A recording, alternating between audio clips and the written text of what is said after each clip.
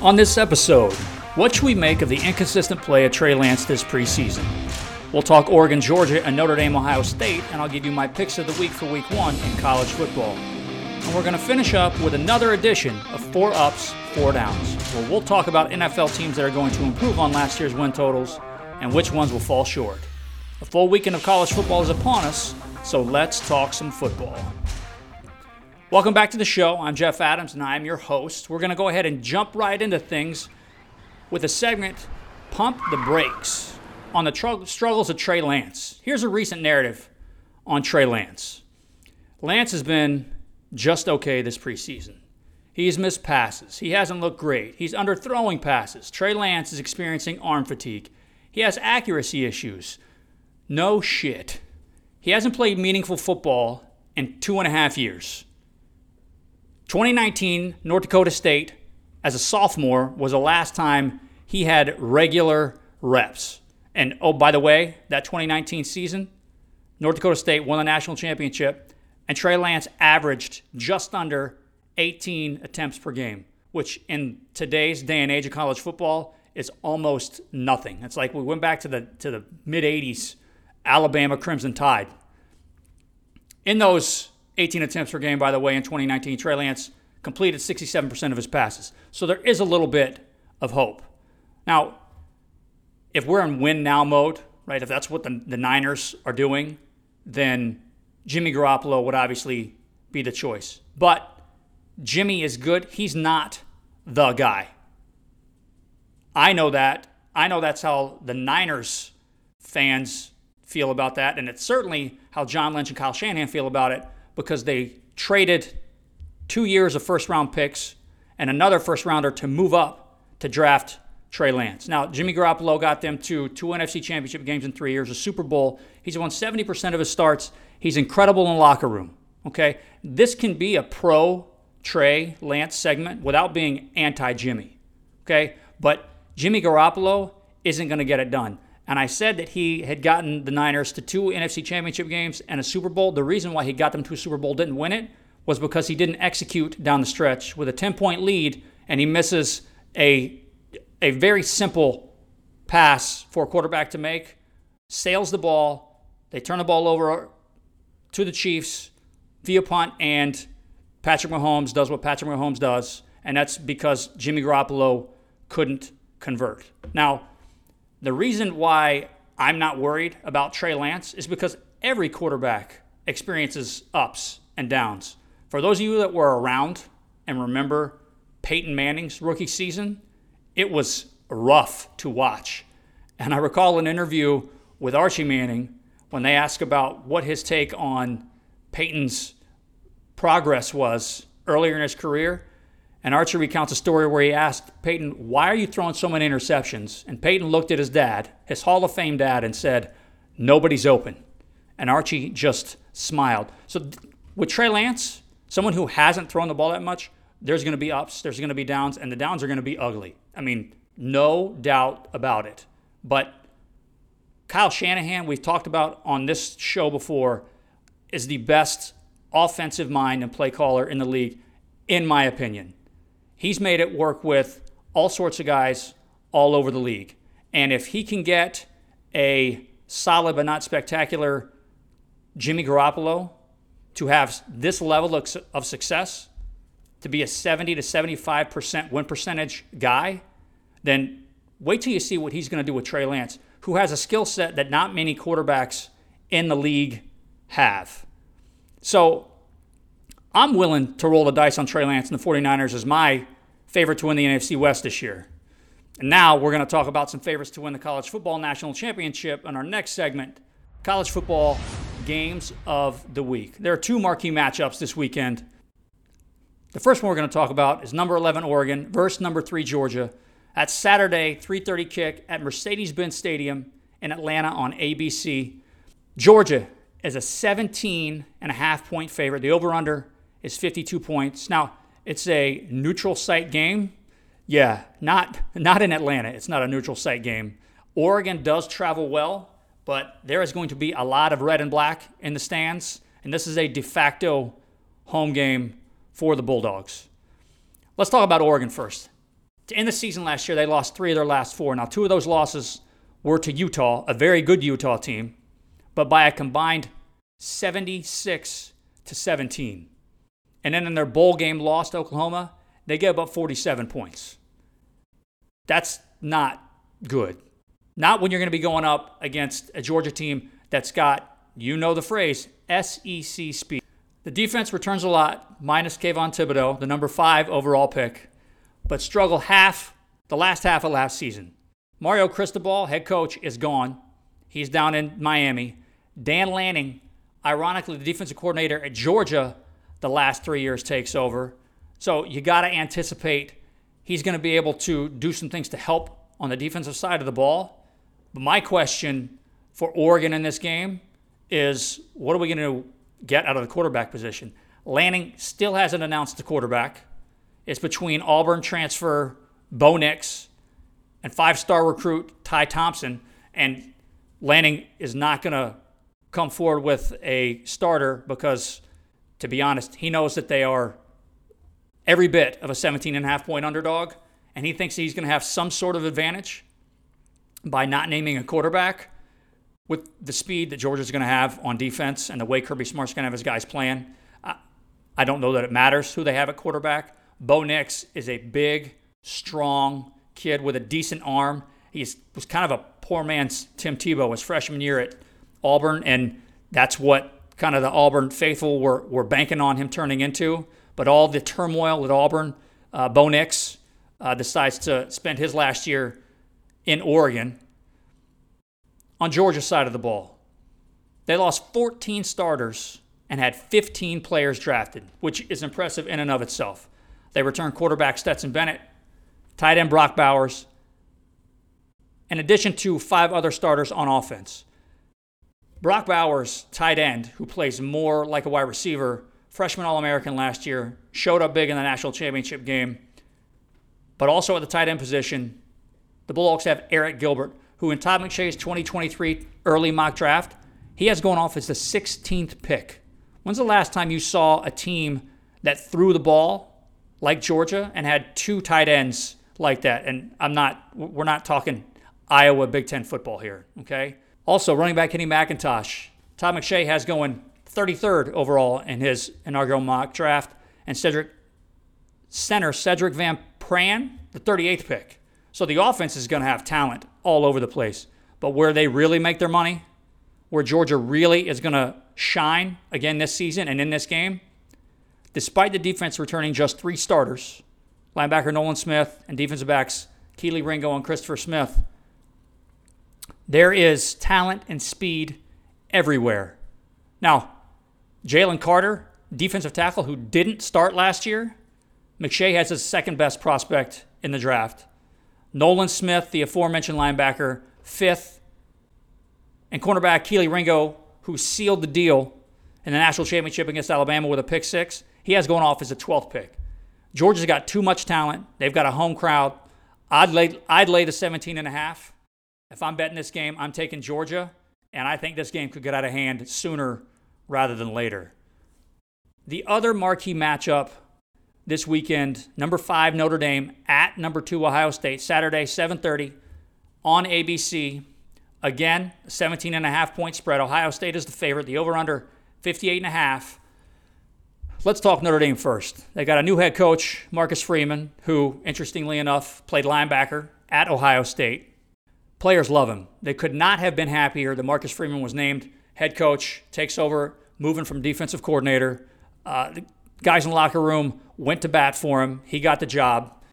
At quarterback, that's where the question mark is. New quarterback Tyler Buchner. We talked about him last episode as a little bit of a Heisman hopeful. He was getting some nice odds. Notre Dame returns all 5 starters on the offensive line. And against a defense like Ohio State, I can't stress how important that is. Tight end Michael Mayer, McShay has as the 9th pick in his way too early mock draft. And Notre Dame returns 10 starters on defense. So this game has got the potential to be much, much closer. If you're so inclined, maybe a money line bet on Notre Dame just to see what happens. But let's talk Ohio State. They return 6 starters on offense, 7 on defense. But the big deal is Heisman frontrunner quarterback C.J. Stroud. They also have two guys at the skill positions that are getting a lot of love from odds makers as far as Heisman goes, a running back Travion Henderson and wide receiver Jackson Smith-Njigba. We talk about all three of these guys on last week's episode. Go back and check it out if you haven't already. And they've got three starters coming back on the offensive line. 17.5 points is too many. If I had to bet, I'd take the Irish to cover. I still think Ohio State gets the win, but they don't do it by more than 18. Speaking of covers, we're starting off with a team who's getting points in everybody's favorite segment, Salabout Money. I've got a college football 4-pack for you. We're going to start with number 7 Utah at Florida. Now, as of a couple of weeks ago, Utah was a 2.5-point favorite, and that number has moved to 3, meaning Utah's getting a lot of money. That's a Saturday 7 p.m. kickoff on ESPN. I love home dogs. There's nothing that gets my pants tighter than when a home dog in the SEC gets points from an out-of-conference opponent. Utah is flying across the country. The Florida humidity is a real thing. For those of you that haven't been to the swamp, it's called the swamp for a reason. Now, it's not a whole lot hotter in Florida than it is in Utah this time of year. I literally went and checked today. But from the Mountain West region of the U.S. to come down and play in the stickiness and humidity in Central Florida, that's going to have an impact. Kyle Whittingham, the Utah coach, one of the longest tenured coaches in the NCAA. I love everything about him. Last year, Utah went 10-4. We talked about the 2 wins over Oregon. They won the Pac-12. 36 points a game they averaged. They returned quarterback Cameron Rising. He can throw it. He can run it. He's fun to watch. And he has a sweet flow and facial hair combo. If you don't believe me, please go check Google images for Cameron Rising. It's some stuff. If he was as good at playing football as he was at having that flow and hair combo, then he would be the defending Heisman Trophy winner. As for Florida, new head coach Billy Napier is all about discipline and accountability. He is very deliberate. If you got some spare time, Google the Gators team picture. There are just as many support staff and coaches as there are players, and I am not exaggerating. It is incredible. Billy Napier's attention to detail, well, we'll see if it pays off. The Gators have talent all over the field. There's talent, high school talent in the state of Florida is second to none, and the Gators have that in spades. The big difference in this game is Florida quarterback Anthony Richardson. For those of you that haven't seen him play, 6'4", 231, runs a 4.5 40. He's the closest thing to Cam Newton that I've seen. Yes, he's unproven. He saw some time last year, but not enough. But we're talking about a guy who has the athletic profile and the talent to be mentioned as a Heisman Trophy finalist. He's that good. Utah is 2-8 in its last 10 games away from home against teams that finish with a winning record. I know that's a lot, but that's a big deal. They struggle on the road against teams that are good. And for Utah last year, all 4 losses came away from home. I'm going to take the Gators, getting 3. I'm going to be happy about it. I'm excited about it. I'm also a Gator, so you might want to keep that in mind before you go betting the mortgage payment on that game. Our next game, another SEC host, number 23 Cincinnati travels to Arkansas, number 19. This line has moved from Arkansas by 7 to Arkansas by 6. It's a Saturday kick, 3:30 ESPN. Arkansas won 5 of the last 6 to end the year, including an overtime win at LSU. Even though they had a down season, they had some. It's always a difficult place to play, right? LSU has always got talent on the field, and included in their season last year was a 7-point loss at Alabama. Head coach Sam Pittman, in his 3 years prior to arriving in Fayetteville, the Razorbacks were 1-23 in SEC play from 2017 to 2019. In his first year, Arkansas wins 3 games in the conference. Last year, they went 9-4 and finished 4-4 in the SEC, including a 1-point loss at Ole Miss. Arkansas is going to play tough. They're going to play fast. Now, Luke Fickell, head coach of Cincinnati, he's another guy that's been there a while, and I do like what he's doing. But listen to this stat on Cincinnati that I'm guessing most of you didn't know and don't know, and I didn't until I started digging into this matchup. Cincinnati had 9 players drafted last year. That's more than any school in the country other than Georgia and LSU. In that, 5 of the top 100 picks were from Cincinnati, including Sauce Gardner, cornerback, 4th overall, and 4-year starter Desmond Ridder, who went in the 3rd round to Atlanta. Now, that is what I'm taking away from this matchup, is that their 4-year starter is no longer. You don't just replace that kind of confidence and that kind of leadership and then travel week 1 and your new quarterback's first start on the road against SEC speed and a punch-you-in-the-mouth offensive line and offense under Sam Pittman. I'm going to take Arkansas. I'm going to lay the 6, and I feel good about that bet. Our next game, Florida State versus LSU. This is a neutral site game, Sunday, 7:30 on ABC, being played at the Superdome in New Orleans. Just like this Oregon-Georgia matchup in Atlanta, there's no such thing as a neutral site game for LSU in New Orleans. It's just not happening. This is, again, as a de facto home game for the LSU Tigers. Now, LSU did struggle last year, 6-7, but again, second most players taken in the draft with 10. LSU's always talented. It's never an issue. And Brian Kelly, new head coach by way of Notre Dame, is going to get the most out of that talent. Now, I'm not saying LSU is going to win 10 games this year. I don't think they will. And LSU has seen in the last week and a half, 2 weeks, a shocking number of players either be dismissed from the team or enter the transfer portal. And Brian Kelly's attitude about that has been, if you don't want to be here, we don't want you here. Because there's a new way of doing things. This is a guy who consistently won double-digit games at Notre Dame, where he was limited in who he could recruit based on the academic requirements for admission into Notre Dame. So LSU has the talent. Now they have the leadership. On the other side of the ball, FSU has lost their last 5 openers by 3 or more. And I'm not counting last week against Duquesne for a variety of reasons. One of them being that the team that FSU played last week was called Duquesne. Now, head coach Mike Norvell going into his 3rd season. This is a make-or-break season for Norvell. They got Jordan Travis at quarterback. He played 4 years of college football, yet he's still somehow a redshirt junior.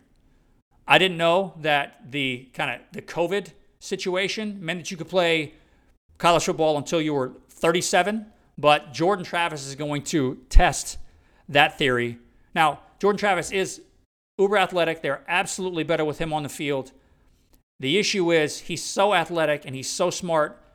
He runs the ball and he takes a shot, and then you're concerned that he can stay in the game. He's listed at 6'1", 212.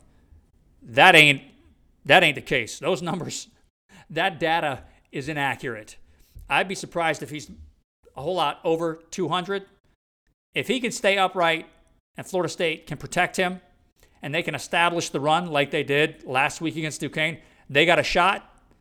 But I'm taking LSU.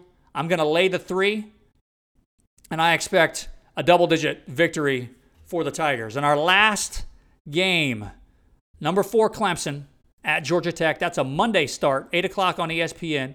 The line is moved from Clemson -20 to Clemson -21.5. Just shows you how many people are putting money on Clemson. Well, let's talk about why that is. Last year, Tech was 3-9.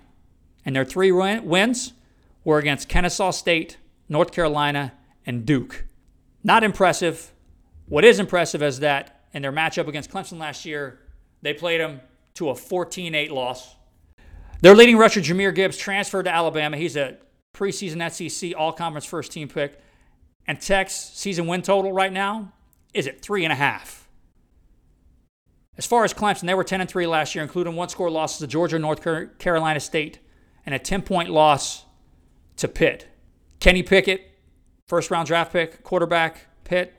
So while Clemson had a disappointing season, they still performed fairly well. Now, we talked about DJ Uiagalelei last week. As a freshman, when he had to step in for Trevor Lawrence due to COVID, he was sensational. Last year, we did not get that DJ. He completed 55% of his passes. And if he doesn't clean it up, all-world recruit Cade Klubnik is going to take that job and run with it.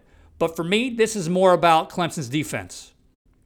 Defensive end Miles Murphy and defensive tackle Brian Brissy are Pro Football Focus's 5th and 6th ranked draft prospects for this upcoming season.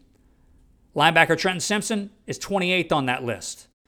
Add in defensive tackle Tyler Davis, who was first-team All-SEC last year, and defensive end Xavier Thomas, who was a third-team All-ACC selection, along with freshman All-American safety Andrew Makuba, and the Clemson defense is going to be just filthy.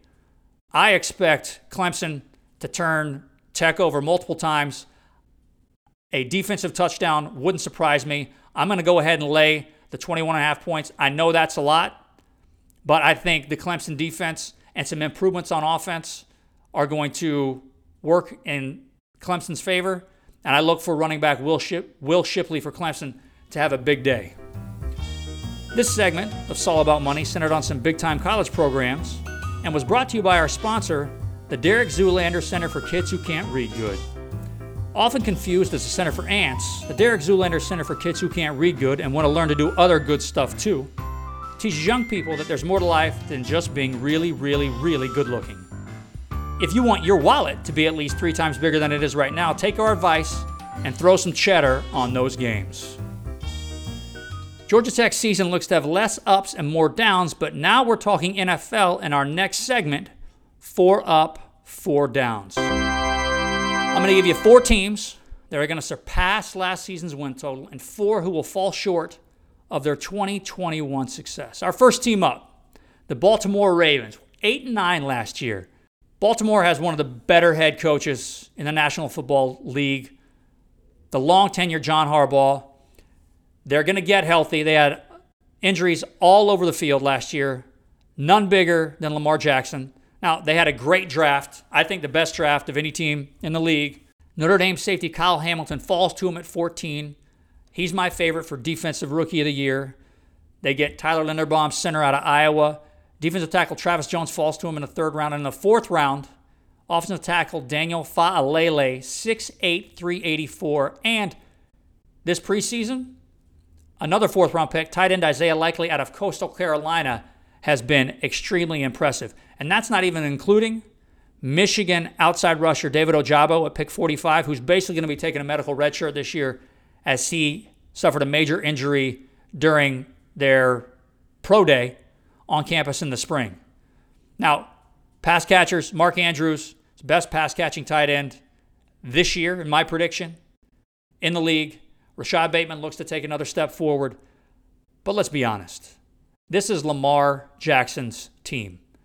They were 8-3 when he went down last year and the number 2 seed in the AFC, and then lose their last 5. Baltimore going over 8. To me, they win the division. I think they're better than Cincinnati. They're definitely better than Cleveland. Pittsburgh's still not sure what they're going to do at quarterback. Baltimore Ravens definitely going to go and improve on their 8-win total from last year. Our first team that's down, the Kansas City Chiefs, 12-5 last year. They lose Tyreek Hill. Now, do I think that is going to be a huge loss? Do I think it's going to negatively impact what they do as far as wins and losses are concerned? Not necessarily, but it is a thing because the guys they brought in to replace Tyreek, Marquez Valdez-Scantling, and Juju Smith-Schuster, they haven't done anything impressive in quite some time. For MVS, not too much at all. Listen, if he couldn't put up big numbers in Green Bay with Aaron Rodgers throwing him the ball and Devontae Adams commanding double and triple teams on the other side of the field, then I'm not sure what we're expecting out of MVS now that he's in Kansas City. And Juju had one good season, right? But that was like 3 years ago with Ben Roethlisberger. And while Ben Roethlisberger had trouble throwing the ball down the field and made me wonder if he actually shouldn't try throwing the ball left-handed last year, that certainly didn't affect the productivity of Deontay Johnson. So there is a little bit of concern about if the Chiefs are going to be able to put up the same kind of offensive numbers they are. And the division got much, much, much better. You're talking about 3 other teams that could possibly make the playoffs, and the Chargers, the Broncos, and the Raiders. I don't think the Chiefs have a bad season, but I don't see them getting back to 12 wins. Our next team up, the Los Angeles Chargers, 9-8 record last year. Head coach Brandon Staley goes into his second year. That's a big deal to me because hopefully somebody slapped some sense into him and told him that it's okay to punt on fourth down. Shocking, given that he's a defensive coach, that he went for it the number of times he did, but it ended up being more harm than good. Los Angeles improves at edge. They bring in Khalil Mack. In corner, they sign J.C. Jackson. They already had Joey Bosa on the other side. They already have Asante Samuel Jr. on the other side at corner. They're strong at offensive line. They have great weapons. Out wide, Keenan Allen, Mike Williams. They've got Austin Eckler, very impressive at running back. And then Justin Herbert is a lot of people's favorite to win the MVP coming into his third year. I don't see any way the Chargers don't improve upon their 9-win total from last season. Our next team that's down, I'm assuming you're all going to agree with me, the Tennessee Titans. AFC's number 1 seed in the playoffs last year with a 12-5 record. My concern here is the wear and tear on Derrick Henry. I know he came back at the end of the year and looked like he was back to 100% in their playoff loss. But somebody that size, somebody that's that big, that takes that amount of punishment, and not necessarily from that he can't take the hits, but he's a big guy, and all that running, cutting, like his injury last year is a broken bone inside his foot. It wasn't from some kind of contact. So that worries me a little bit. Tennessee has no perimeter weapons at all. So in the event that Derrick Henry is going to round back into form, once they start stacking the box, who's Tennessee going to throw it to? You got Ryan Tannehill at quarterback. It ain't Patrick Mahomes back there. Now, Mike Vrabel is one of my favorite coaches to watch in the league, and I do think that Tennessee, I'm kind of thinking I still like them to win the division, partly because of Vrabel. However, November through mid-December, this is what the Titans' schedule looks like. At Kansas City, home to Denver. At Green Bay, home to Cincinnati. At Philadelphia, home to Jacksonville. And then at the Chargers. It is not outside the realm of possibility that they go 1-6 in that stretch. And given that they only lost 5 games last year, if they do go 1-6 in that stretch, then they're definitely not going to get back to last year's 12 wins. Our next team that I'm up on is the Minnesota Vikings. 8-9 last year, got a new head coach in Kevin O'Connell, who was a third-round pick in 2008, way back in the day, by the New England Patriots, and learned at the foot of LA Rams wonder kid Sean McVay. I think just getting an offensive mind in Minnesota is going to do wonders for Kirk Cousins. Just having a coach that he doesn't think hates him is going to be a big deal. Minnesota's got fantastic skill players. Adam Thielen's getting a little older, but he can still do it in the red zone. Justin Jefferson's one of the best receivers in the league. Dalvin Cook can take it 90 at any time. If Irv Smith can come back and give him anything at tight end, that's just a bonus. And the defense can't be any worse. Can they? Ton of injuries. Awful the last 2 years. Should be at least some improvement there. The Vikings were 6-8 in one-score games last year and lost games to Cincinnati, Arizona, Dallas, San Francisco, and the Rams by a score. Those are all playoff teams. They also lost to Baltimore by 1 score, and that was when Baltimore had Lamar. I think the Vikings kind of turned that around a little bit and absolutely improve on their 8-win season from a year ago. I am down on the Tampa Bay Bucks, at least winning 13 games this season like they did last year. Huge injury concerns all across the offensive line. They're on their 4th center. They've had guards out. Tristan Wirfs is dealing with a core injury. Like Tom Brady, he ain't the most mobile guy. He doesn't like guys around his feet. He doesn't like guys coming up the middle. No quarterbacks do. But at least with some of the other younger quarterbacks in the league, they're able to get outside the pocket. That is not in Tom's game at 45 years of age. Plus, we're already dealing with hamstring issues for Mike Evans and Russell Gage. Chris Godwin's coming back from an ACL. I think it's going to take him a little time to round back into form. Gronkowski's gone. Basically, anybody that he wanted to throw the ball to last year isn't there. And on top of that, Tom Brady retired. He retired. Then he went through some personal stuff. He took 11 days off. I'm not going to get into whether that's okay, it's not okay. It doesn't make any difference to me. But a lot of times when you check out, it's really hard to check back in. So Tampa getting back to 13 wins, I'm not buying that. Our last team that I'm up on, the Detroit Lions, 3-13-1 last year. Now, I know this is some low-hanging fruit because all they have to do to improve on last year's win total is get to 4 games. But in their last 6 games last year, they were 3-3. And the 3 weeks prior to that, they tied Pittsburgh, lost by 3 at Cleveland, and then lost by 2 to Chicago. So the last 9 games of the season, Dan Campbell had their guys playing to win. If you watch Hard Knocks, then you're a Dan Campbell fan, and you're also a fan of assistant head coach Deuce Staley and defensive coordinator Aaron Glenn. Shocking that they're actually friends because it looks like they're about to fight each other every time they show them during a scrimmage. But that's the attitude in Detroit. We're going to be tough. You're going to know you played us. They're nasty along both lines, offense and defense.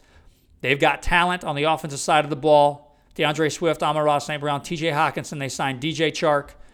And while Jared Goff isn't making anybody forget about Matthew Stafford in Detroit, he's not absolutely awful. He's just not very good. But he is good enough for Detroit to win more than 3 games with the talent and leadership in Detroit. The last team I'm down on. I could have chosen Dallas, Chicago, Atlanta, Seattle, and I think that would have been kind of some gimmies. I'm going with the Arizona Cardinals. First off, I'm not sure how good they're going to be at stopping anyone. J.J. Watt is a shell of himself, and Chandler Jones being gone on the edge is a huge, huge, huge deal. And offensively, I don't trust James Conner to stay healthy. We can talk all we want about Eno Benjamin, but he didn't do anything last year to make me feel good about James Conner maybe missing time. And simply put, I don't trust Cliff Kingsbury at all. Arizona has been terrible to finish out the season the last 2 years. And I mean awful. In a previous episode, I predicted that Cliff Kingsbury was going to be fired, and my bold prediction was that it was going to be during their Week 13 bye week. I still stand by that. I don't see the Arizona Cardinals getting anywhere close to the 11 wins they got last year. Kyler is an incredible talent, but he is not a leader. Anytime you have to have a clause written into your contract that you're going to study as an NFL quarterback, that tells me all I need to know about what your team thinks of you. And as an aside, for Kyler, way back when that happened, for him to say that it was disrespectful, you didn't have to sign the contract, dude. Like, you could have said, take that out, and then I'll sign it, which they ended up doing anyway. But the fact that it was included at any time tells me a lot about you. That's going to do it for us. Please remember to rate, review, subscribe, and share the show with your friends. Remember, if you leave us a 5-star rating and ask a question in your review, we'll answer it on the pod. I'd like to thank you for making us a part of your day, and we'll end the show with some words from Nick Miller. You treat an outside wound with rubbing alcohol. You treat an inside wound with drinking alcohol. And that includes Rolling Rock.